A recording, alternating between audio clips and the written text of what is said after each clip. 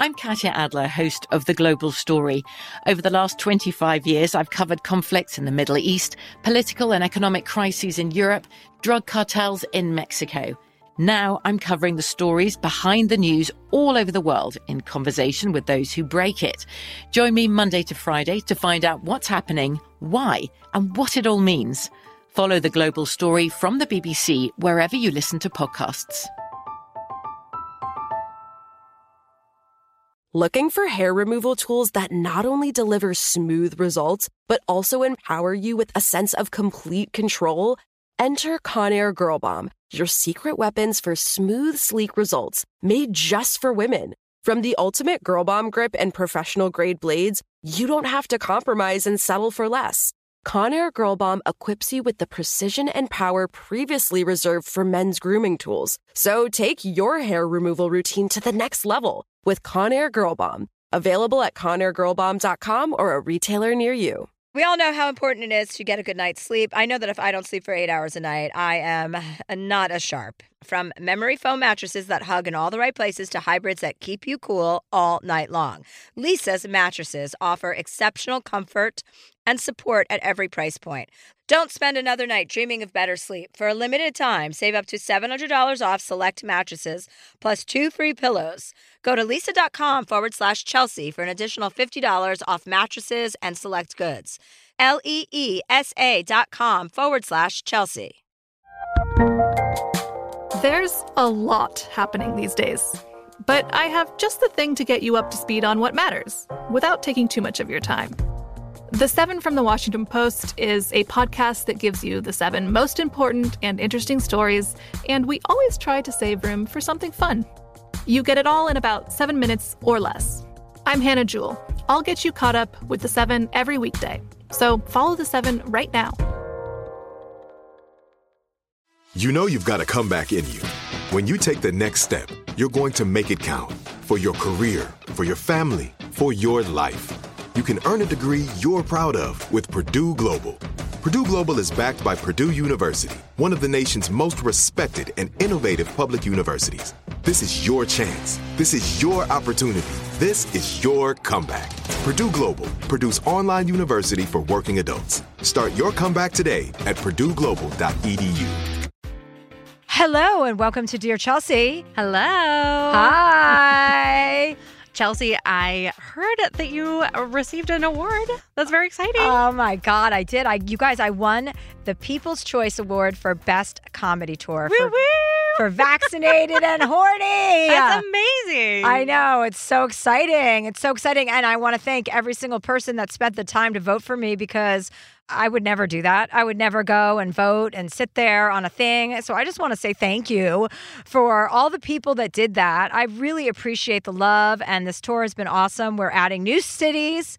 We're adding LA, we just announced. Great. Maui, Philly, Pittsburgh. We're adding a second show in Portland, and we have second shows up for Seattle, Winnipeg, Vancouver, Toronto, all of those places, and we are continuing to add dates. So make sure you go to chelseahandler.com to come see the People's Choice Award-winning Vaccinated and Horny Tour. That's so awesome. I never win awards. I mean, well, I guess I do now. Yeah, I mean, exactly. We'll put that out in the universe. Yeah, You do now. yeah. I don't know. I'm nominated for a Grammy, you guys. Oh my gosh. I got nominated for a Grammy for my last special, Evolution, for Best Comedy Album. That's amazing. I know. I cannot tell you the amount of emails we get about Evolution. Like, of course, it's the most recent one, but also people mention your other books and your other specials, but like this one is like, it just touched so many people so deeply. Oh, I love that so much. That's so meaningful to me. Thank you. I mean, I woke up, we were in Hawaii for Thanksgiving, Joe and me, and then I woke up and I was like, my agent, Heidi, was like, you've been nominated for a Grammy. And I was like, I wrote back for what? And she's like, for Best Comedy Album for Evolution with HBO Max. And I was like, Joe, I've been nominated for a Grammy. And he's like, what?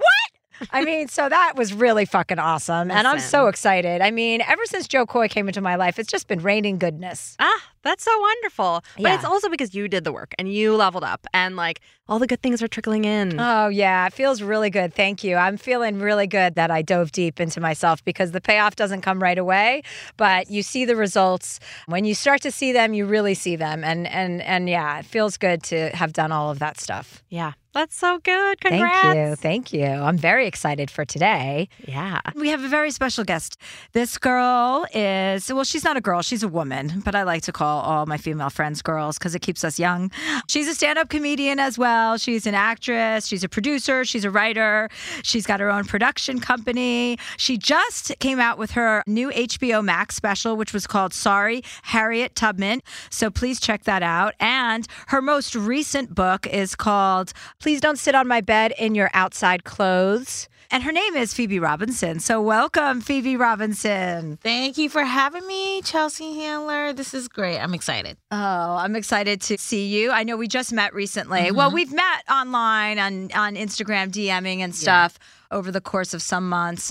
But I had read one of your previous books, and you came to my show at the Beacon recently with your lover, who you talk about in your book, Please Don't Sit on My Bed in Your Outside Clothes. Yeah. You talk a lot about him and a lot about how different you guys are from each other and what a successful relationship you are experiencing, which I found very inspiring and I think helpful for a lot of people to hear about, because you guys started out in a situation where it was a long distance and not looking very hopeful considering his career trajectory as well as your own. Yeah. I mean, he works in music. He travels all the time. And when I met him in 2017, I didn't want to date. And I certainly didn't want to date like a tour manager for rock bands. I'm like, oh, okay, so this guy's going to like cheat on me, like do whatever, like who cares? And we just really hit it off. Like I never expected to end up with a British guy. He's a little bit younger than me, 4 years younger, which I don't even know if that really counts as anything. But he's so great. And honestly, like we do couples therapy like once every 3 months just to like, I feel like people like don't want to talk about that. And they're just like, your relationship is just supposed to be perfect. And it's like, no, it's not. Like it's two different people who have like different thoughts, different upbringings, different everything. And so you really have to be like, all right, we're going to like constantly like check in and work on each other. But he's so amazing. He's so funny and he's a much better person than me. So I really hit the jackpot with him. Did you not want to date anybody at that time in your life, or were you just had it? In 2017, so I was about to turn 33, and I come out of a long-term relationship in which I thought I was going to marry that guy, and then it didn't happen. What happened there? It was just like, it was a lot of things. Like, I think it just sort of like we were just growing apart differently. And like, to be fair, my career at the time was not anything to like write home about. Like I got like a writing job on this like crappy show on Fuse TV that like no one watched. And like the Tito Queens podcast was about to come out, but he felt like a little like threatened by it. And I was like, dude, it's a podcast. It doesn't mean like my life is gonna, like, I'm not like a famous person having a podcast. I'm like a broke comic having a podcast. Is like not the same thing. But he just sort of felt weird about it. And he was like, I don't want to be in your shadow. And I was like, there's no shadow. Look at my bank account. There is no shadow. So that didn't work out. And then after that, I was like so thirsty. I was so desperate. I was like, I need to find a new boyfriend.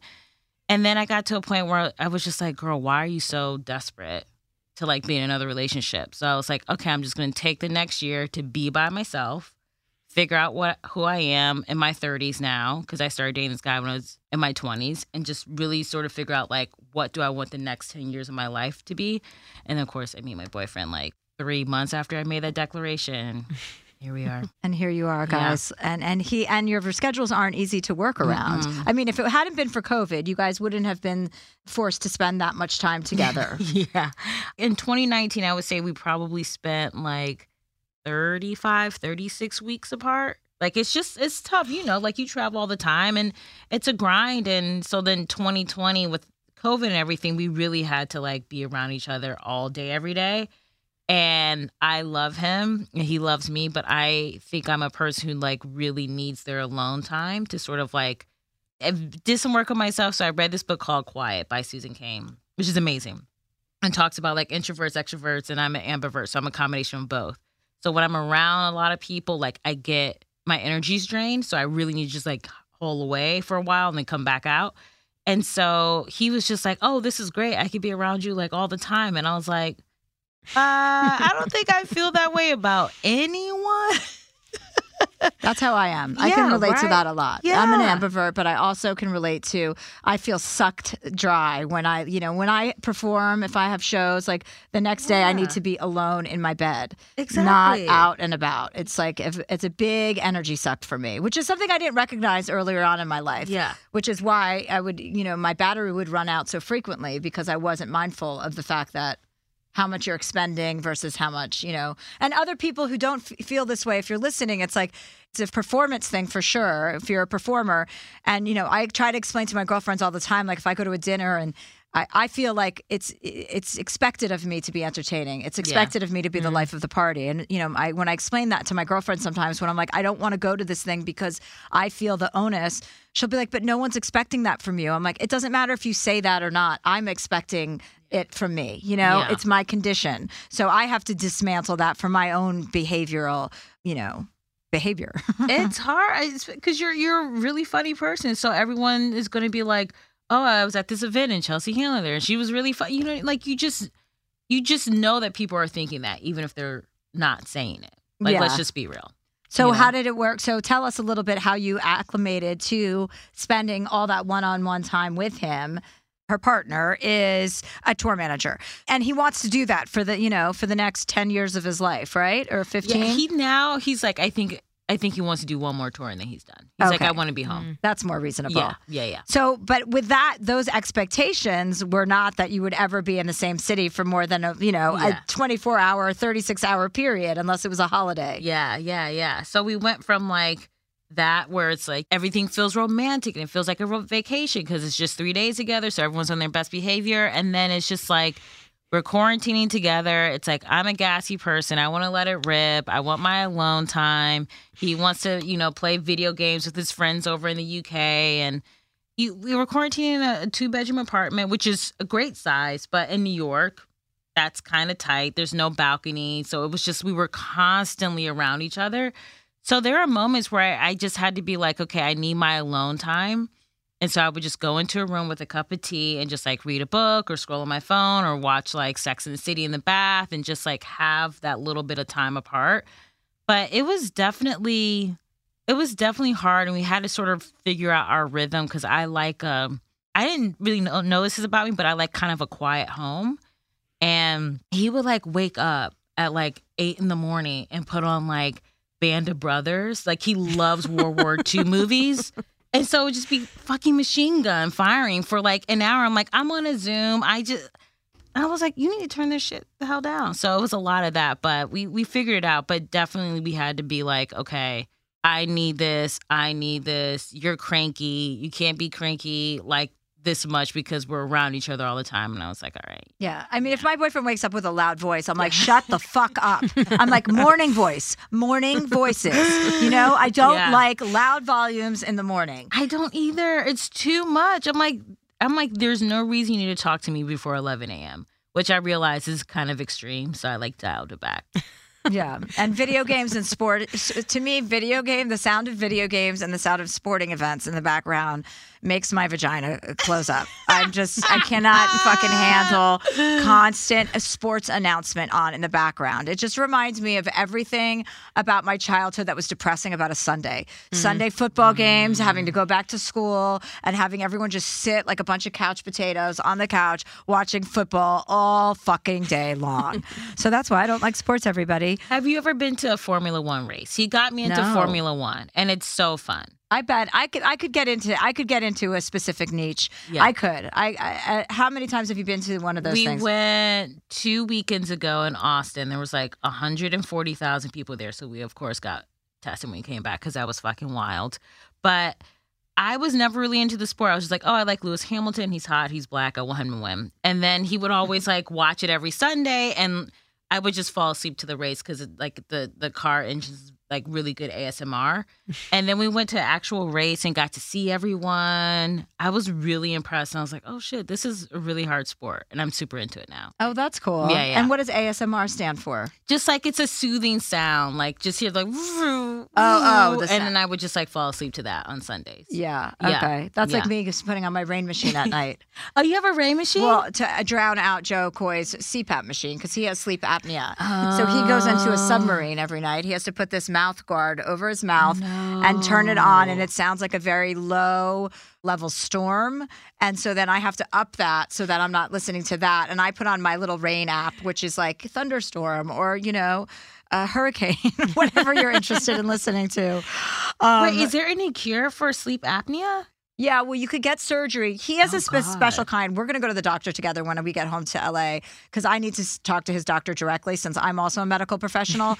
But he claims that he has the type of sleep apnea that there's nothing he can do anything about. You can get surgery, but it requires your mouth being wired shut for like 2 to 3 weeks. So, obviously people aren't apt to get that. Men will barely even use that fucking machine because they're just like, oh, no, it's a weakness. But like without it, he couldn't sleep. And you're just, when someone has bad sleep apnea, have you ever been with anyone who's had it sounds like somebody is dying right next to you because they lose their breath and then they wake themselves up because they're choking. God. So it's like their stomach goes in, and then it's a gasp.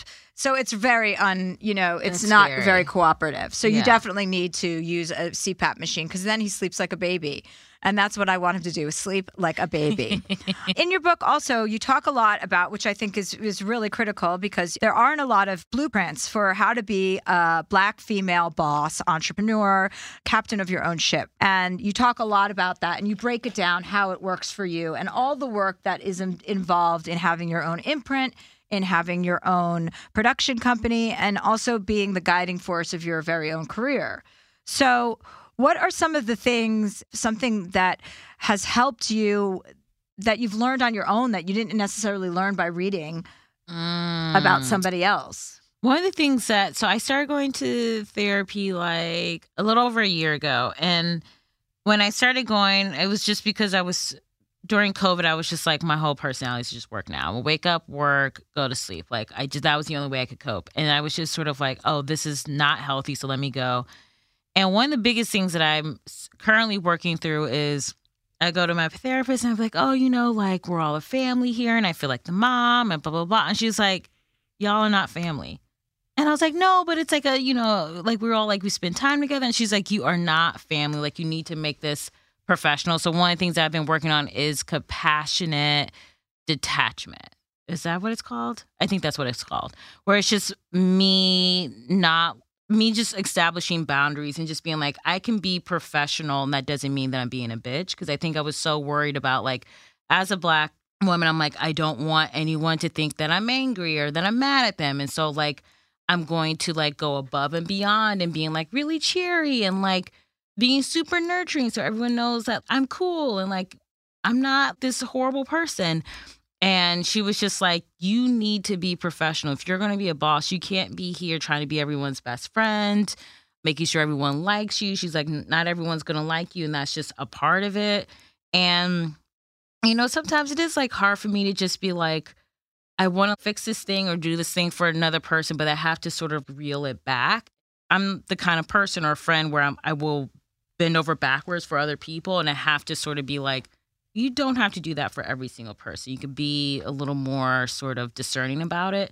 But it's hard because I don't know if you ever felt this. I mean, you have been a boss for so long. You're like so fucking dope. But like, did you ever have those moments where you were like, I want to do X, Y, Z, but I'm afraid to do it because I'm not sure if people are going to like me afterwards? I think it falls into the same category. Like it's about people pleasing. You know what I mean? It's how you are in your life when you want people to like you and you want people to respect you. And that bleeds over when you do become a boss of something. Yeah. You also, those characteristics are the same. Like if you're relying on people to like you, like you're not going to be the most efficacious boss because that's not how it works. It's not a popularity contest. People are working for you for a reason and they have to deliver a product to, you can be cool and you can be fun, but whenever we overextend ourselves, it's like we don't get what we want. We ended up just depleting our own energy resources. And that's something that I learned a long time ago. My shortness or shortcoming is more that, I like to just fuck off. I like to have a lot of people around me and get very little work done. I'm a bad influence in that way because I'm not really, professional. And so I like to just get down to business when I'm there and it's my time. But when it's, when everybody's around an office all day, I couldn't have probably set a worse example on how to behave because I wanted to have fun and I wanted everyone to have a good time. Yeah. I wasn't as concerned with everybody liking me as I was concerned with everybody having a good time and wanting to be at that place of work. Yeah. Not because it ended up in a better bottom line, but because it ended up in a really fun place to be. Exactly. Because I remember being on, even as far back as Chelsea Lately, like I'd be so excited to get into work. I'd go in early because it was just like one big fraternity house, and then I remember doing my Netflix show a couple of years ago and the vibe wasn't like that. It wasn't fun because I wasn't in it anymore. I was just like, how little of time can I spend at this place? Like I would literally go in for my hair and makeup, approve all these ideas, go watch the edit, do that shit, but get out as quickly as possible. And that's also a bad way to behave as a boss. So I think we're always all learning, but it's your personality that drives how you are going to be in a professional environment. And it's a much different thing. And I think as a Black woman, for you will tell me, but I think it's even more pressure because you want to set an example and you want to be the person that people are going to respect and look to for advice and so on and so forth.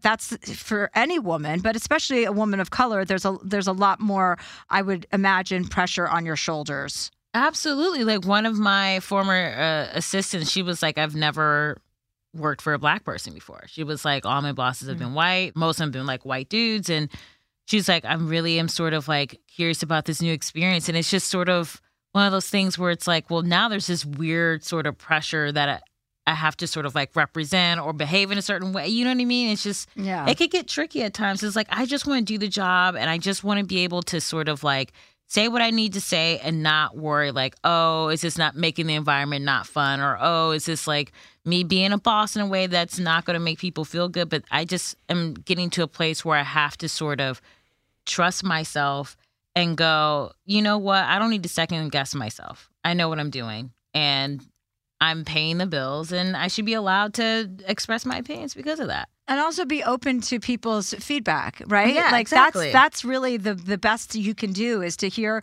when somebody's telling you something or there's something rubs somebody the wrong way. Then of course, then you should be there for that. You should always be open to hearing feedback and making adjustments, right? Because none of us are fully cooked and none of us are done growing or evolving or understanding our power. But the most important thing to do is to trust your instincts and is to operate from, the source of your power. Who are you? Why is your personality strong? You're the reason you got here in the first place, right? Yeah. You're the reason you're in this position. So all of that data is backed up by the virtue of you having this opportunity. And that's something that I think women forget a lot.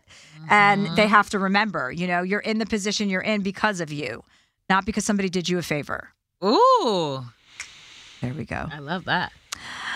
And on that note, Catherine, should we take some callers? Absolutely.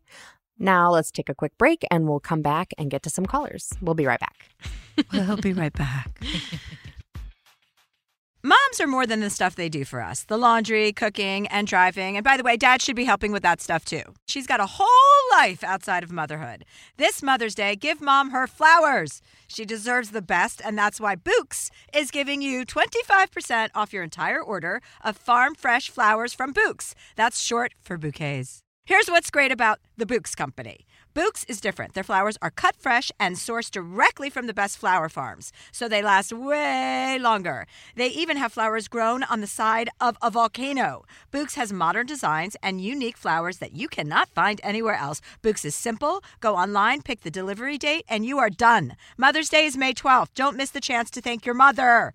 Order your Bouqs now. And with 25% off, you can send some to mom, wife, aunt, and even grandma. So go to Bouqs.com and use promo code Chelsea, CHELSEA, for 25% off. That's BOUQS.com, promo code Chelsea. I'm Katya Adler, host of The Global Story. Over the last 25 years, I've covered conflicts in the Middle East, political and economic crises in Europe, drug cartels in Mexico. Now I'm covering the stories behind the news all over the world in conversation with those who break it. Join me Monday to Friday to find out what's happening, why, and what it all means. Follow The Global Story from the BBC wherever you listen to podcasts. Tired of hair removal tools that just don't cut it? Conair Girl Bomb gives you smooth, flawless results while putting you firmly in control. From achieving that silky smooth skin to boosting your inner confidence, Conair Girl Bomb is all about helping you elevate your self-care game. Whether it's creating a hype playlist, throwing yourself into a hobby, or scheduling some me time, self-care is important to keeping you feeling confident and empowered. It's time to take your hair removal routine to the next level. You can trust Conair Girl Bomb to get the job done right.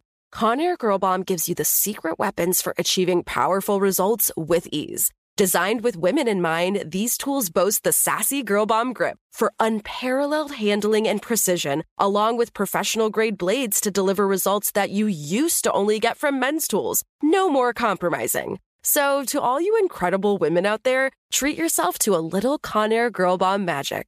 Don't settle for anything less than perfection. Elevate your grooming game with Conair Girl Bomb. Available now at ConairGirlBomb.com or a retailer near you. Focus Features presents Back to Black. I want people to hear my voice and just forget their troubles. Experience the music and her story. Know this, I ain't no Spice Girl. Like never before. That's my daughter. That's my Amy. On the big screen. I want to be remembered for just being me. Amy Winehouse, Back to Black, directed by Sam Taylor Johnson. Rated R, under 17, not a minute without parent. Only in theaters May 17th. We all know how important it is to get a good night's sleep. I know that if I don't sleep for 8 hours a night, I am not as sharp. From memory foam mattresses that hug in all the right places to hybrids that keep you cool all night long, Lisa's mattresses offer exceptional comfort and support at every price point. Lisa's Sapira Hybrid has been named Wirecutter's best hybrid mattress 5 years running, and collectively their mattresses have over 20,000 five-star reviews. Delivery is free, returns are easy, and you have 100 nights to try out your mattress in the comfort of your home.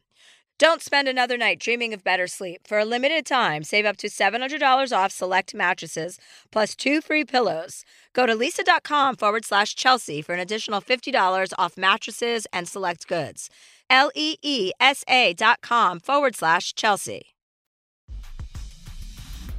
Okay, welcome back, everybody. So we're here with Phoebe Robinson and Catherine, and we're going to take some callers or some write-ins. You know that I'm always confused about how this podcast works. I don't know if people are live or if they're writing, but Catherine's in charge of that. So I abdicate all of my responsibilities to her. It's always a fun surprise for you. So our first email, just an email, comes from Kayla. She says, "Dear Chelsea, I'm a 28-year-old heterosexual woman. For as long as I can remember, I've known that I do not want to change my last name if and when I get married. I strongly identify with my father's side of the family and feel connected to my maiden name. On top of this connection, the tradition of changing a woman's name is so deeply rooted in the patriarchy that I struggle to think of it outside this framing. And not for nothing, it's also a pain in the ass to legally change your name. My question is, when's the right time to tell my current boyfriend that I don't want to change my name? We've been together for a few months, and I could definitely see myself marrying him if our relationship continues to grow as it has been so far. I know that he feels the same way, but I worry that if I bring it up too soon, it'll freak him out or make him think I'm looking for a proposal ASAP, which I'm not. In my last relationship, I told my ex at about 7 months of dating. It came up pretty naturally in conversation, and I didn't think twice about telling him at the time. But he was very upset and told me he felt that I had been hiding something from him by waiting so long to tell him. I would like to avoid a repeat of that scenario, but I don't want to freak out my current partner by telling him too soon. So, when's the right time? Best, Kayla." Oh. Is Kayla on the phone? She's not. But I thought this would be such a good one for you to talk about with Phoebe, because that's like right up your alley, Phoebe.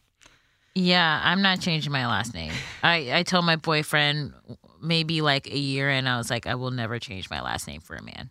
And he was like, okay. I mean, I even have a problem. You know, I struggle with this, with the concept of marriage, because I just think it's such a construct created by men to control women. Yeah. So even the construct of marriage is, I just bristle at it, because of course I want to marry my boyfriend because it's important to him and I love him and he's worth marrying. But like, I don't want to be a married woman. You know what I mean? I don't want to be somebody who's married, because I feel a responsibility to not get married, to say like, you can achieve all of this without that. But that personal feelings about marriage aside, it's not an uncommon thing to keep your maiden name, to keep your birth name, your father's name, whatever. So your ex-boyfriend sounds like an idiot. So disregard him. And I just think the natural time to bring it up is the next time marriage comes up in the conversation, in a very warm, calm, loving way. Like, just so you know, my father's name means so much to me that I would never feel comfortable changing my name. It has nothing to do with our relationship. In fact, I really have thought about this because I want to marry you so much, or whatever, your version of that is, because it sounds like you do want to marry him and you said you did. That, it's a totally reasonable, acceptable thing to say to somebody. And you don't have to bring it up prematurely. Just wait until the time is right. I think we always have these ideas in our head that we have to have these conversations like, when. Just because you thought of it doesn't mean it needs to happen right away. Yeah. And I feel you could also sort of test the waters if you're still kind of scared. You can maybe just talk about other sort of like relationship things are kind of like milestones for you guys, just to see if he's even on the same page as you in terms of seeing this as a long-term relationship. But definitely don't shy away from it. Like Chelsea said, it's not an uncommon thing to keep your maiden name. And if it means that much to you, he will respect that. And if he doesn't respect that, then he's out the door. Straight up. Yeah, exactly. If he doesn't respect that, then there's no question there. Like, what, he's going to force you to change your name? That's the man you're going to marry? I doubt it. What was your boyfriend's reaction when you told him that? He was totally fine with it. Like, he doesn't, like, we're in the we don't want to have kids sort of thing. And I don't know, we just sort of want to live life in our own sort of way. And we're talking about getting married. He was like, oh, I'm going to ask your father for your hand in marriage. And I was like, what? Like, who cares? And then he was like, I think your dad will care. So I'm going to do it for your dad. I know it doesn't mean anything to you, but he's like, it would be a nice thing to do for your dad. And I was like, all right. But we're going back and forth about it, where I'm just sort of like, I don't know. Like, I don't want to wear white. I'm 37. I don't want to fucking wear white and walk down and be in a church. Like, I just don't want to do any of that. So we're trying to figure out, like, do we just want to do like a backyard thing? Like, I don't know. I just wanted to feel, like you said, not like the patriarchy, just sort of like, I love this person and that's it. And also just the wedding industry, the capitalistic nonsense of, like I said to Joe, I'm like, listen, we can talk about being married, but like, I'm not walking around with a rock on my finger. Like, that is embarrassing for me, and I'm never going to participate in that way. It's got to be something low key, and it's not going to be like an engagement ring. I don't want you getting on your knee, which he would totally do, and all of the things. But yeah, all of a sudden I feel the pressure of like just this idea, because that's the next step. That's the way you demonstrate the most love. And it's like, well, then what do we do after we're married? Yeah. Anal, I guess, but you know what?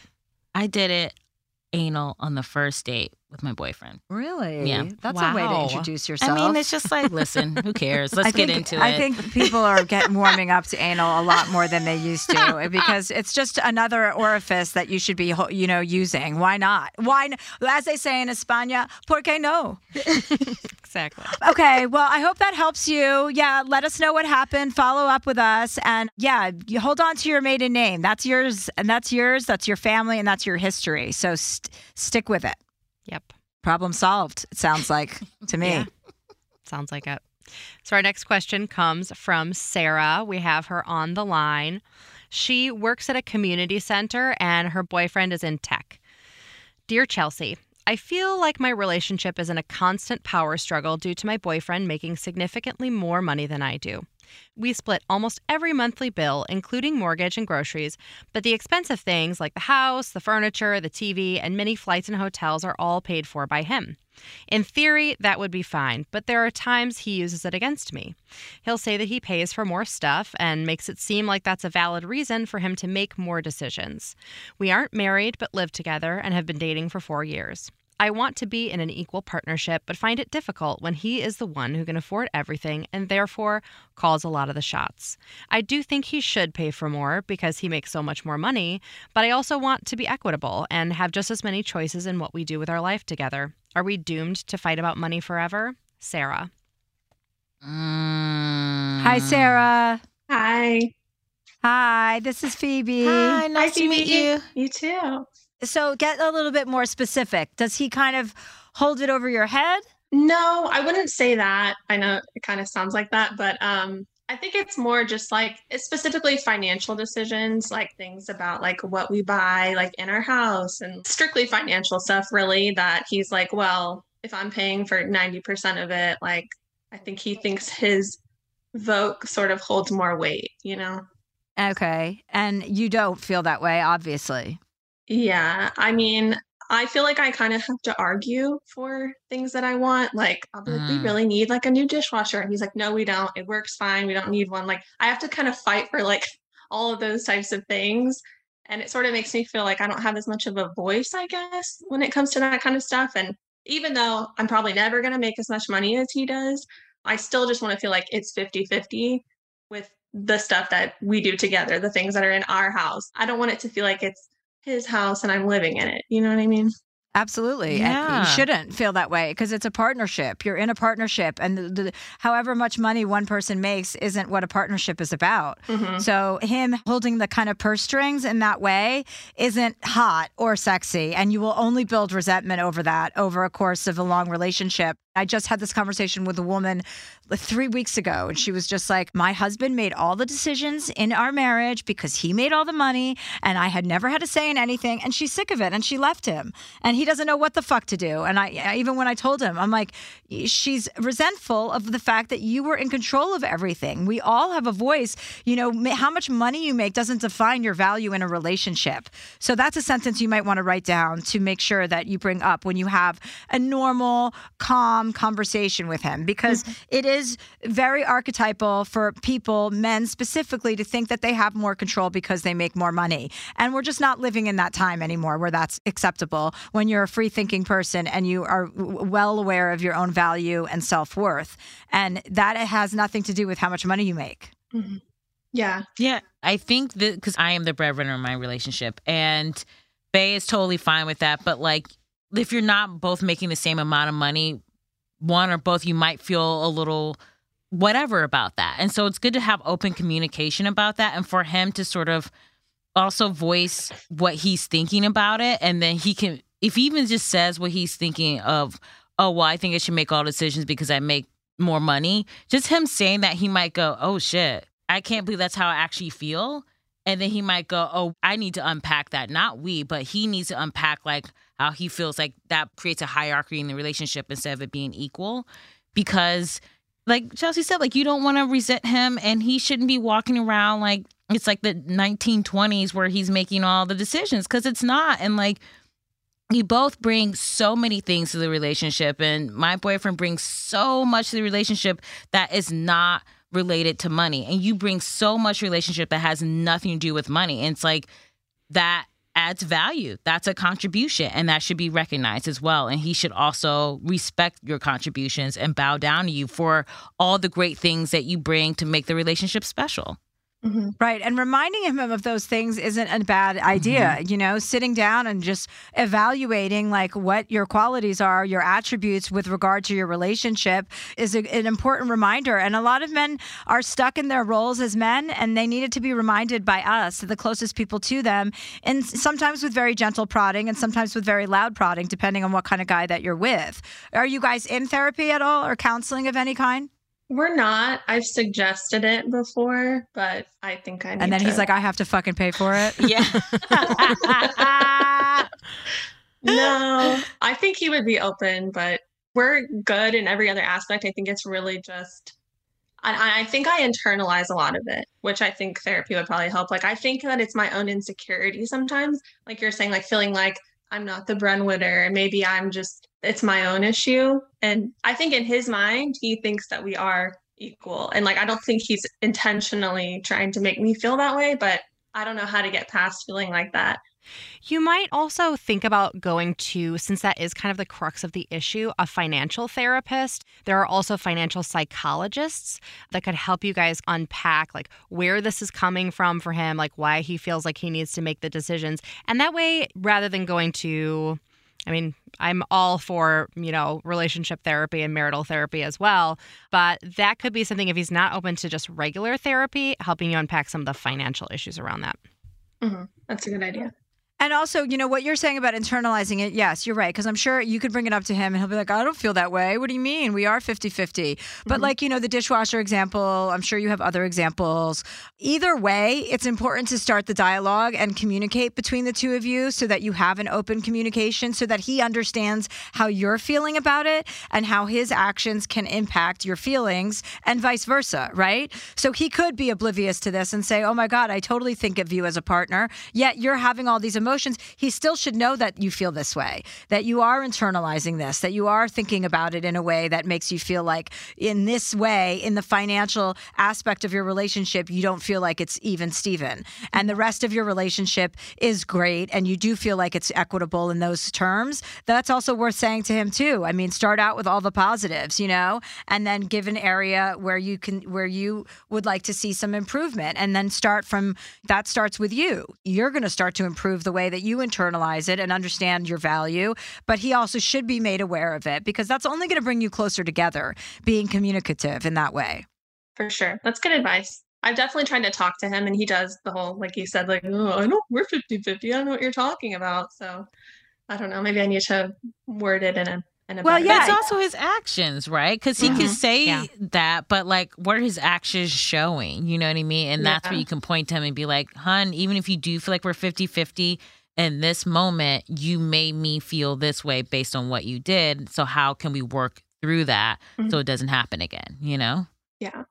Yeah, and I also want to point out that you mentioned that you will never make as much money as he does. And that might not be true. You never know if he could lose his job in 3 months and not have work for a couple months. And then you're the breadwinner. Or maybe you decide to change careers, but you're doing good work. And we just don't know what our relationships have in store. So. And look at it as like, it's an exciting challenge to kind of face this. Like, it's not a huge problem. It's just a little bit of a thing, right? Yeah. And like, look at it as a great way to like experiment with your communication skills and also facilitating a relationship that grows together instead of apart. Right? Because resentment builds and that's when people start to separate and they go off in their different directions. So this is a great opportunity for you to kind of model for yourself the behavior that you would like to see in your own relationship. It doesn't have to be a burden or it doesn't have to be scary. It's like, okay, how can I have this conversation the right way? How can I have it so we're both on the same team? You want to remind yourselves that you're on the same team. You're both playing for the same team. It's not one against the other. So how can you both take care of each other's feelings in that way? Yeah, resentment building is kind of like my biggest fear because I can like sense that starting. And so, yeah, that's good advice. Well, that's what women are known for. We build resentment because we have so much to be resentful for and we have no outlet to speak about it. So this is your moment. You're living in the best time ever to be a woman and fucking tell your truth. So start there. Another thing that might help is starting a new account where you two are sharing living expenses and you're not sharing them evenly, but you're both putting in the same percentage of your incomes. So, figure out how much you need to live on depending on what expenses you're sharing. Maybe you don't share expenses for vacations, or maybe you do, but you share expenses for rent and for groceries and electric bill and those sorts of things. So you figure out how much you need, and then you both put in the same percentage until it equals that amount of money. So it might be 50% of your incomes, it might be 90% of both of your incomes, but what that then allows you to do is even the playing field when making those decisions on what sort of stuff you're going to buy, because it's already in an account where, the amount of money you've put in feels the same to both of you, even though it's not technically the same amount of money. It's the same percentage. And having an even playing field is kind of what we want, right? True. True that. True that. Okay. Well, it was not good luck with everything. Let us know how it goes. Okay. Keep us posted. Thank you so much. Okay. Take care. Thanks, Sarah. Thank you. It's funny. I have the exact problem with Joe Coy. He won't let me pay for anything ever. And to the point where it's like, Joe, I know I have more money than you, and you know I have more money than you. Please, this is not about, and he will not, not even like an Uber drive. We don't take Ubers, but he won't even let me pay for anything. And we go out to dinner with my friends. He doesn't let anyone pay because he has such an ego about wanting to be the provider. And it's just so silly the way that men have that, you know, and it's going to take so long for us to peel that away. And I find it so attractive to hear about your boyfriend who's okay with like you being the breadwinner, because that is the way of the future. You know, more men need to warm up to that idea. But I will admit that when COVID happened and he like couldn't tour or anything, at first I was a little bit like, oh, I have to like pay for everything. Like it's sort of like not a thing that you expect or you're sort of prepared for, but it made me go like, well, what sort of like gender hangups do I have about this? You know what I mean? And now I'm in a place where I'm like, oh, it's great. Like his contributions are like amazing. He makes our home like so loving and incredible. And it's just sort of like you have to sort of deprogram kind of what society tells you is like what counts. Yeah, you know, for so long, because I've been single for so long, and I was so fiercely independent and so strong-minded about not ever relying on a man or his income or in any way, really, even emotionally. I was stunted in that way that I couldn't rely on a man for that because I just have been disappointed by my brother or my father or whatever. And so for so long, I was always me, like the hustle was always up to me, my family, my friends. I was in charge of that domain, you know, of the worlds we create for ourselves. And so to come along and now be in a relationship with somebody who can contribute in that way is also a learning lesson for me, because it's like, it's such a nice idea. It's like, oh, wait, it's not all on me now. We're going to, you know, on safari, we're going on some trip to Africa, and we're taking my 3 nieces and we're taking his son and 2 of his nephews. And I was like, let's split this trip. It's crazy. And, you know, of course he said yes to that. He said, yeah, to his credit, he said yes to that. But I thought, oh, this is so nice that it's not all about me having to deal with everything on my own all the time now. I forgot about that. I forgot about that element of like, oh, there's somebody else contributing. So that's amazing. Yeah, that's a nice development that's happened a peer, too. You know? Yeah, he's a peer. Yeah, exactly. Yeah. What if you guys didn't get married? You just did sort of like the Kurt Russell, Goldie Hawn thing. Would he be fine with that? Because that could be an option. He'll be fine with whatever I'm fine with. Ultimately, he's very respectful of whatever there's part of me that wants to marry him because it'll make him so happy. And it's really about, I do want to make him happy. You know, I want him to be happy. I want him to be able to say, this is my wife, because that's what he wants to say. But he's already my husband. You know, I'm not going to date anybody after him. It's him and me. That's it. So, I mean, that's how you feel too. Yeah. I told him, I was like, when you die, because he's going to die before me, I'm like, I'm just going to, my best friend from college, Karen, we're just going to get a house upstate, and then we're just going to like sit and drink wine, and that's it. I'm not going to date again. Perfect. That's right. I told my sister, that's what I said. Yeah. I said, Simone, you and I are going to transition into later in life lesbians together. At some point, it's just going to be you and me. And she's like, why do we have to be lesbians? Why can't we just be together without being lesbians? I'm like, that's part of the deal. So she's warming up to that idea. It's going to be a while, though. I mean, you know. But she's getting older, my sister, because she's 10 years older than me. I'm 46. She's 56. So we'll see. I mean, hopefully, you know, Joe has stamina, though. I mean, I'll probably die before Joe because he's older than me. He's 50, but he's got some sort of Filipino DNA that gives people extra energy. He can do, I've never seen anybody like him. We went to the gym this morning and he ran 4 miles. He hasn't run in like a year and he just ran 4 miles. I was like, what? And then he's been working out for 4 days. Like he comes to the gym with me every morning. He's been working out 4 days, and his body already is like more muscular and leaner. I'm like, I can see your muscles already. Right. It's just a fucking joke. Yeah. But he's got some weird strength. Well, our next email comes from Jess. She's 35. Dear Chelsea, I recently quit my job of 8.5 years at a small nonprofit organization because of its extremely toxic work environment. I left very abruptly, and to my surprise, many people close to me, both personally and professionally, were very supportive. Everyone assured me I'd land something better and that I deserved more respect and, frankly, a respite from the burnout. It's now been about 2 months, and I haven't found anything. I'm having a bit of a crisis of confidence.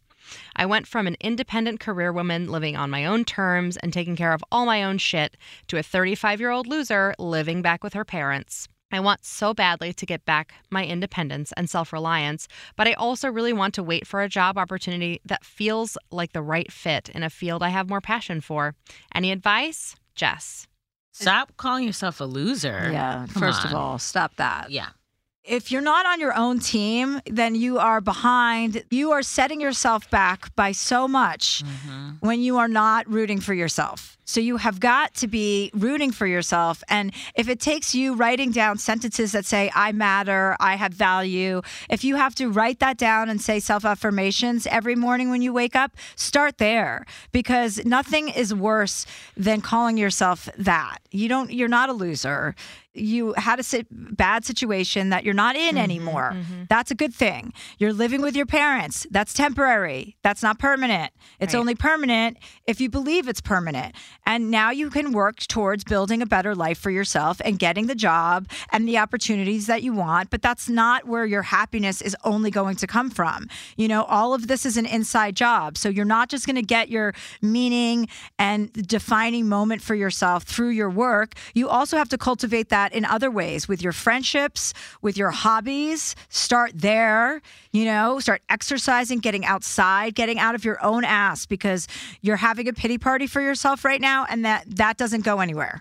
You're the only person able to pull yourself up out of that. 2 months does not a career make. I mean, No, not at all. And, it's okay to feel sorry for yourself. I mean, I'm sure you, Phoebe, have had periods of time. I love a pity party, but I stop. My pity parties can only last for 2 days. That's my new rule. Ooh, it's I like love after that. that, you have to just move on. Take the 48 hours, take the hit, feel bad.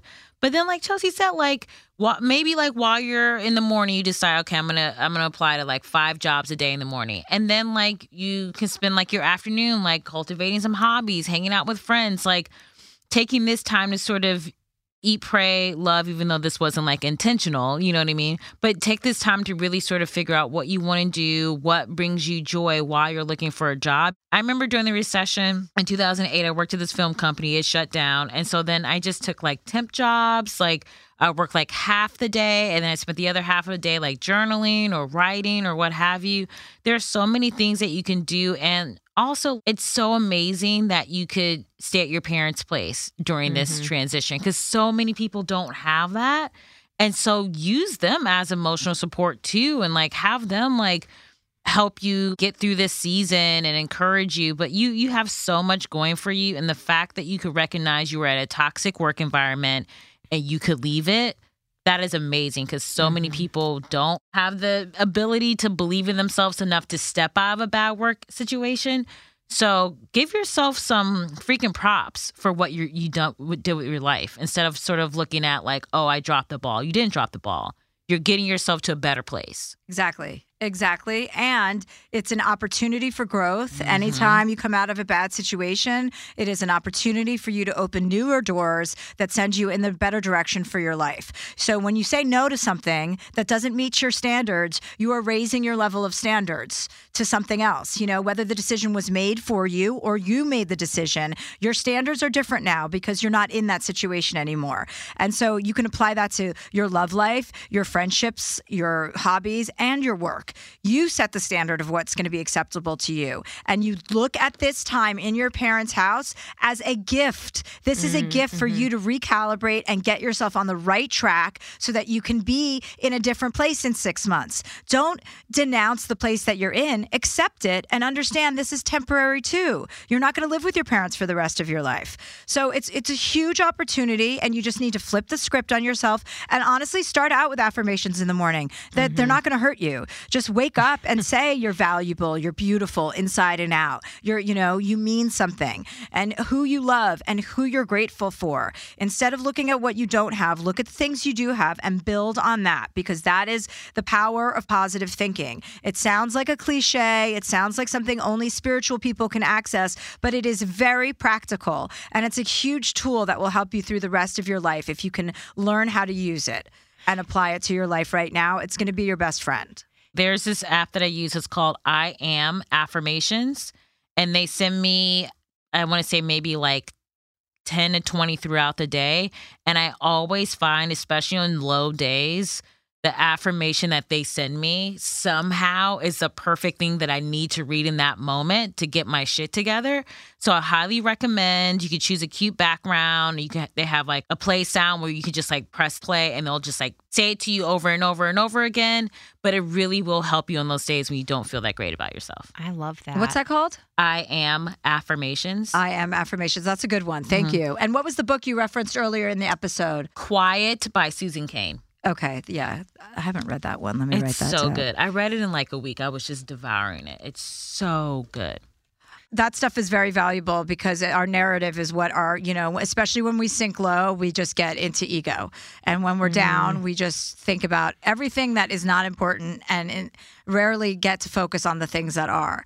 So yes, have the power to lift yourself out of this. You take your 2 days, like Phoebe said, and then get your shit together. I love that. Well, our last question comes from Samantha. She says, Dear Chelsea, I met my boyfriend on Tinder and our relationship started off very sexually, sexting often and hooking up. I wasn't looking for anything serious at the time, but we ended up together. We've been dating for a year now and everything is perfect, except a month ago, I found some messages on his phone that looked like he was sexting other women. I confronted him about it and he explained that it wasn't what it looked like. He said that it's basically role play and that he messages other men about the women in their life. The men he messages get off on other men wanting their wives and girlfriends. Should I believe him? He seemed really embarrassed, and I could tell it was hard for him to talk about, which makes me think that it's true. Who would make that up if it wasn't true? I did believe him right away, but I have a history of being naive and trusting too easily in relationships. I didn't want to kink shame him, but I told him I was uncomfortable with it, and I didn't think it was appropriate for him to sext anyone else while in a relationship. He told me he felt he had an addiction, and it started before we started dating, and it was hard for him to stop when he met me. He promised me and has since stopped, and I have reason to believe that's true. Since then, I found a few more old messages, which were all dated from before I found out. Every time I bring it up or ask about it, he's very open, answers all questions, and is very apologetic. Do I believe him? Is this a deal breaker either way? He views it as a form of porn, but I can't help but feel hurt and betrayed. Thanks in advance, Samantha.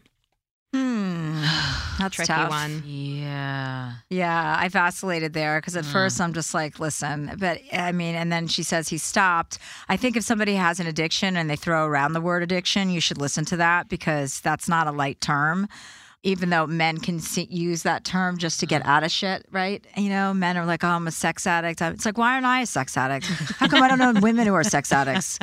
But I can't tell you what to do in this situation because this is your relationship and you have to trust your gut here and follow it. If you believe him and you're still checking his phone and he hasn't made any more, contact with other people, it sounds like a bigger issue than just the texting, right? Like if this is an issue, then there's more to the matter. You are very hurt. People can change if he had that problem, and if he seeks the right help. But him changing because you told him not to do it anymore isn't exactly the right way to go about having change, right? Yeah. I feel like it won't stick because he's just doing it for you, and then he's going to have a moment of weakness, and then the floodgates are going to open.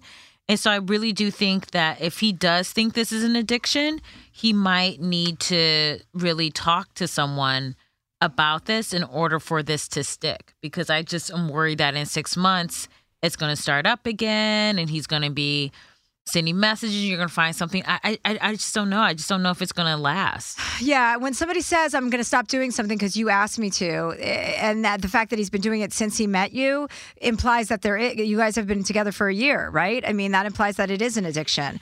Yeah. So I think it's it's not just like one and done. You have to have another conversation about it and possibly several to make sure that you can trust him. And you being hurt is very valid and a good engine for him to make some changes.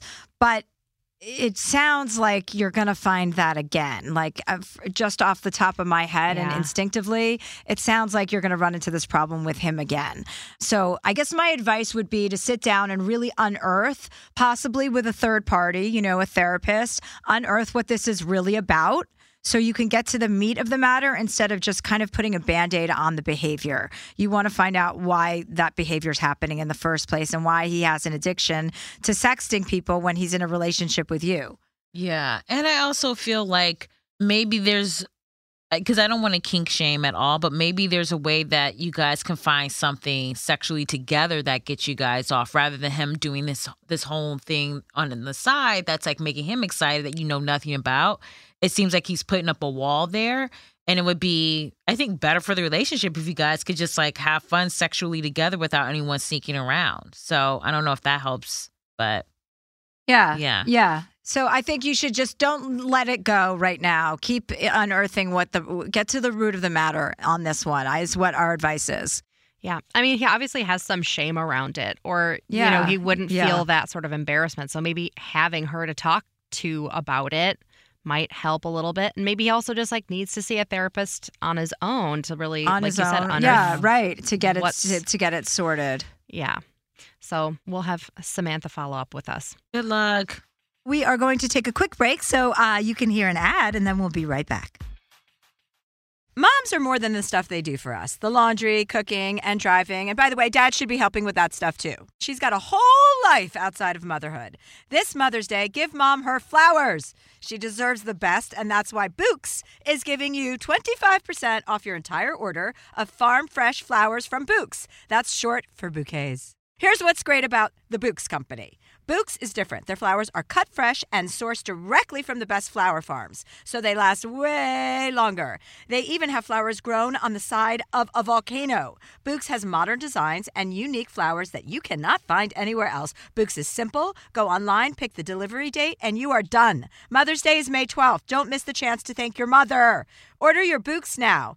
And with 25% off, you can send some to mom, wife, aunt, and even grandma. So go to Bouqs.com and use promo code Chelsea, CHELSEA, for 25% off. That's BOUQS.com,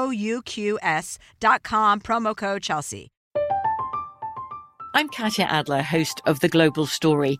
Over the last 25 years, I've covered conflicts in the Middle East, political and economic crises in Europe, drug cartels in Mexico. Now I'm covering the stories behind the news all over the world in conversation with those who break it. Join me Monday to Friday to find out what's happening, why, and what it all means. Follow The Global Story from the BBC wherever you listen to podcasts. Tired of hair removal tools that just don't cut it? Conair Girl Bomb gives you smooth, flawless results while putting you firmly in control. From achieving that silky smooth skin to boosting your inner confidence, Conair Girl Bomb is all about helping you elevate your self-care game. Whether it's creating a hype playlist, throwing yourself into a hobby, or scheduling some me time, self-care is important to keeping you feeling confident and empowered. It's time to take your hair removal routine to the next level. You can trust Conair Girl Bomb to get the job done right. Conair Girl Bomb gives you the secret weapons for achieving powerful results with ease. Designed with women in mind, these tools boast the sassy Girl Bomb grip for unparalleled handling and precision, along with professional-grade blades to deliver results that you used to only get from men's tools. No more compromising. So, to all you incredible women out there, treat yourself to a little Conair Girl Bomb magic. Don't settle for anything less than perfection. Elevate your grooming game with Conair Girl Bomb. Available now at ConairGirlBomb.com or a retailer near you.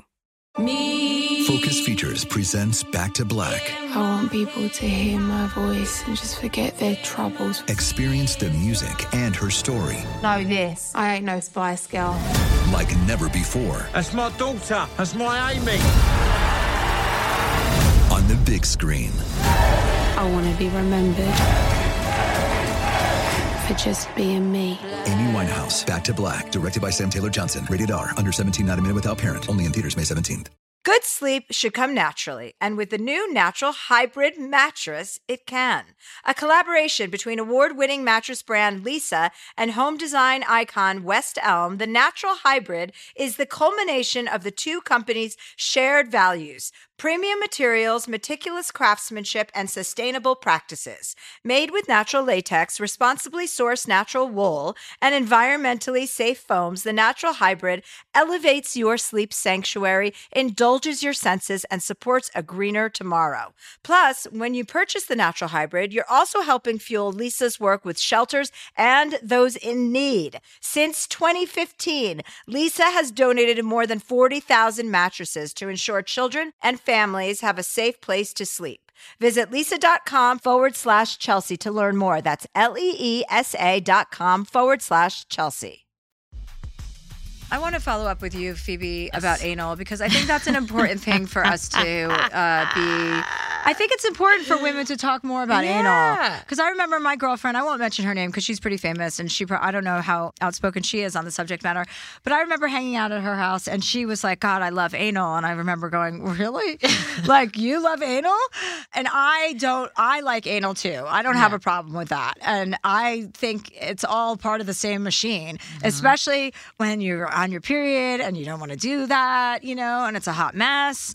And I think there's something very erotic about anal. And I feel like we all have this kind of dirty notion of it because why? Because it's for gay people, or because it implies what? Because of its relationship to AIDS? Like, what is our dirt? Why do we find anal to be such a taboo subject for women to talk about? Yeah, I think it has to do with being homophobic. This whole, you don't want to be, related to that anyway. And then also, I think we just find a way to sort of make women feel bad about anything they do sexually. Whether it's blowjobs, whether it's just, straight up, regular penetration through the vagina, all of it. We're always supposed to, right? It's we can't win. We can't win. No. That's exactly right. There was so much. There's shame in I grew up with shame in masturbating because I got caught masturbating on a jungle gym when I was in first or second grade, and I had found out about the feeling. Maybe it was a little bit older. But anyway, I knew when you rode up and down those metal bars that held up the swing sets, that rubbed your vagina in a nice way, that eventually it would be my teachers would have to come outside and get me and be like, I'd be riding those monkey bar or those metal bars for way past recess because I had found myself. I was like, oh my God. But so much shame came from being just yelled at on the school playground by my teachers that for a long time I never even touched my vagina. I didn't want anything to do with it because of the shame. And so I think sometimes we get, exactly. If there's a way to shame a woman, why not? Same thing with blowjobs. The first guy I gave a blowjob to, I remember him putting his hand on the back of my head to push my head down, and I lost it. I was like, no, that's never happening. I'm never having a man do that to me. And now, I do, I feel completely fine giving blowjobs because I'm in love with somebody who does respect me and I don't have to worry about that.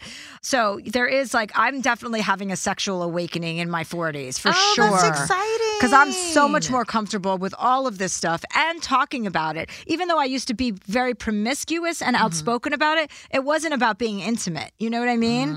So there's a lot of value that comes with your ownership over your own intimacy. Yeah, and just talking and communicating with your partner about what you like, what you don't like, what you're sort of interested in, but you've been too scared to admit it. All that stuff is only going to make sex better and more exciting, and you're going to feel more comfortable with yourself. So I think we got to just open the floodgates and talk about it all. And when do you feel like you became your most comfortable self with your sexuality? I think it's probably with my bae, with British Bake Off. That's his code name. I just feel there's just an openness and a vulnerability with him too. So it just feels like a safe space where we could say whatever, we can try whatever we want to try, and it's totally fine. And there's no worry oh my God, is he going to think I'm whatever? You know what I mean? Because I think just growing up, you're the notion is that we're all supposed to be very like chaste, right? And like not have that much sex at all, but we're supposed to know how to do every single position and have such mastery over it. And none of it makes sense. And so I feel like with him, we could definitely have the moments where we're like in the zone, it's really hot and like animalistic. And there's also moments where it's like we're trying to be sexy and we like mess up. We end up just like laughing and then we get right back into it. And I think that's hard to find. And when you find that person, it just brings all your walls down. It brings all your walls down. And the more comfortable you are with yourself, the more comfortable your partner is, right? Yeah. Because it's just an energy that you give off. It's like when you're nervous, you can make other people nervous around you. And so the more in touch you can get and the more grounded you can get with your own vibes, I think is an important tool in grounding you and your partner's sex lives, sex lives, and videotape. Anyway, Catherine, do you have anything to add on your sexuality? I mean, just that it changes. we've been married for 13 years, my husband and I. And I mean, really, even in like the last 5 years, like there's still surprises that happen. You're like, oh, this is what we like now. It's fun how it continues to evolve. But that really depends on being open. Like you said, like trying new things, just try it. If you don't like it, move on to something else. But having that partner that you trust and you can just like have a good time with, laugh, make fart jokes in the middle. Yeah. And it's always good to say, like, to push the boundaries a little bit. Like, if that's something you're interested in, or if you want to talk a little dirtier, or if you're interested in having a threesome, like, talking about that stuff, you're going to be surprised. Like, some people are so embarrassed. I know I was for a long time to talk about what my actual desires were, but because I didn't want them to be like, oh, put off or emasculated or whatever. And then it's like, the response usually is in kind. Like, you'd be surprised what you're going to find out about your partner when you're really honest with yourself and with them. Yeah. Phoebe, before you go, did you want to ask Chelsea for a piece of advice as well? Oh, Chelsea. Okay. So I am 37. A lot of my girlfriends are my same age or a little bit older, and a lot of them are having kids. And I have made the choice to be voluntarily child-free, which I'm very happy about. But when you don't have kids and your friends have kids, like your relationships and your friendships change.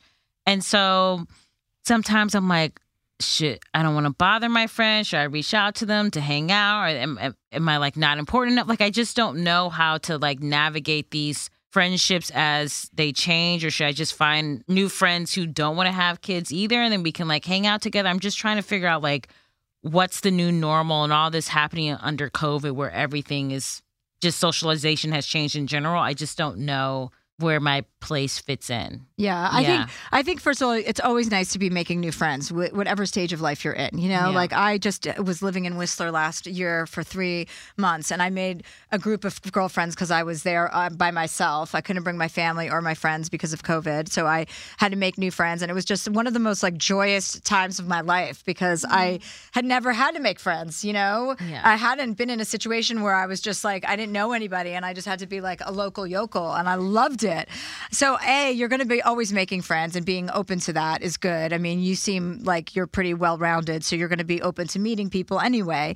And with your job, you're always going to be meeting people. So being in this industry, there's always people coming in and out. But the other thing is like, when my friends have kids and they're important to me, I just make sure that I show up at their house, I show up so that they're not having to go out of their way to meet up with me. Like I'll go over there, have a coffee, have a drink, hang out with them, hang out with their kids in the background. Or if their kids are cool enough, I'll hang out with their kids too. But there's a lot of people in my life that have babies or small children. And I always prioritize those people and make sure that I know that I have to go to them. You know what I mean? Right. And, I don't love children or anything. I mean, but I love my friends' children enough to be able to like be present in their lives and understand that like the first 8 or 9 years of having a child is like somebody is in a completely different situation. I have the leisure and license to be able to pop over there more easily than they can do it. So in those times, I think it's really important to show up for your friends in those ways. It's not mandatory, but it is a nice thing to do out of friendship to be like, hey, you've got a newborn, you're dealing with this. And then, if you have the type of friend that all they can do is talk about their child and want to be with their child all the time and everything's about the child, that doesn't work for for me. Yeah. If you have the type of friend that can separate the two and have a life that's independent of the child and still as like a woman who's your friend, who's interested in talking about world issues or gossiping or whatever floats your boat, then, you know, you can still honor that in certain ways too. But yeah, people who are completely consumed by their children, I have a hard time with. Yeah. Because that's not my life. That's your life. And now we're not sharing. Yeah. And then sometimes it just feels like because I'm not a mom, I'm constantly, hey, how's it going? Is there anything you need from me? You just feel like sometimes you don't get that back, but maybe that's just an expectation that I shouldn't have. You know what I mean? I think it's unfair. I think when people are really in the throes of it, we should cut them a little slack when they're parenting, because look at how we don't have, we don't have those, we don't have to do that. So what's our excuse? What's keeping us from showing up a little bit extra for our friends when they're in that moment, right? They're looking at us like, fuck, she's single. She can't ever fucking come over here. What is she doing? She's got to drink all day? It's like, yeah, I have responsibilities too. No, I could totally come over and hang out there for a couple of hours. Yeah. And that goes a long way. You know, spending time with people in their homes when their kids are around is a very great way to spend time with somebody. Mm-hmm. You know, when you grew up and your family was like watching TV, doing nothing. Yeah. And those are the most comfortable moments when you're all just together in a house. So it kind of it lessens the pressure of having an incredible time. Yeah. You know, you swing by, you show your face, it goes a long way. You have a coffee or have a cocktail or smoke a doobie, whatever you're into. And it kind of brightens their day. That's how I feel when I go to my friend's house who have kids. I'm like, okay, it's time to go brighten their day. Oh, I love that. Yeah. Okay, that's great. I'm going to do more of that. Oh, good. Awesome. Great. We're going out with a bang. Thank you, Phoebe, for being here today. It was such a pleasure. So nice hanging out with you and talking to you. This has been so fun. I'm not going to fangirl over you, but this is really cool. So thank you so much for having me on. Well, thank you. Yeah. Thank you. And make sure you guys, you can check out her HBO Max special, Sorry, Harriet Tubman. And you can check out her latest book, which is Please Don't Sit on My Bed with Your Outside Clothes. That's correct. Boom. Okay, with regard to my stand-up, you guys, I have added 30 cities. We've added Des Moines. We've added your requests, people who requested Louisville, Kentucky. Guess fucking what? I'm coming. We've added Montclair, New Jersey. We've added a whole slew of cities. So if you have not gotten your tickets yet, do it. ChelseaHandler.com. We just announced 30 more cities. Niagara Falls, I'm talking to you too. So suck on that. I'll see everybody on tour. Loving it. Vaccinated and horny. And if you have a question or you and a loved one have a question, please write in to dearchelseaproject@gmail.com. From BBC Radio 4, Britain's biggest paranormal podcast is going on a road trip. I thought in that moment, oh my God, we've summoned something from this board. This is Uncanny USA. He says, somebody's in the house, and I screamed. Listen to Uncanny USA wherever you get your BBC podcasts, if you dare.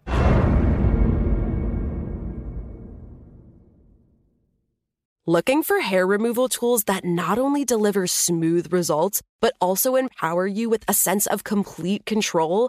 Enter Conair Girl Bomb, your secret weapons for smooth, sleek results, made just for women. From the ultimate Girl Bomb grip and professional-grade blades, you don't have to compromise and settle for less. Conair Girl Bomb equips you with the precision and power previously reserved for men's grooming tools. So take your hair removal routine to the next level with Conair Girl Bomb. Available at ConairGirlBomb.com or a retailer near you. We all know how important it is to get a good night's sleep. I know that if I don't sleep for 8 hours a night, I am not as sharp. From memory foam mattresses that hug in all the right places to hybrids that keep you cool all night long, Leesa's mattresses offer exceptional comfort and support at every price point. Don't spend another night dreaming of better sleep. For a limited time, save up to $700 off select mattresses, plus 2 free pillows. Go to leesa.com/Chelsea for an additional $50 off mattresses and select goods. LEESA.com/Chelsea. Hi, Chelsea here. I think we all know that hair loss has the power to kind of shatter your confidence. Not kind of. It really shatters your confidence. And that's where Zion Health comes in. Founded by top doctors in hair restoration, Zion offers both medicated and non-medicated treatments for men and women with thinning hair.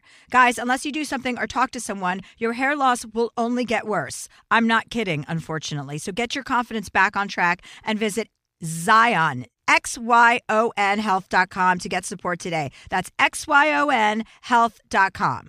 Right here, right now. Find your beautiful new floor at Right Rug Flooring.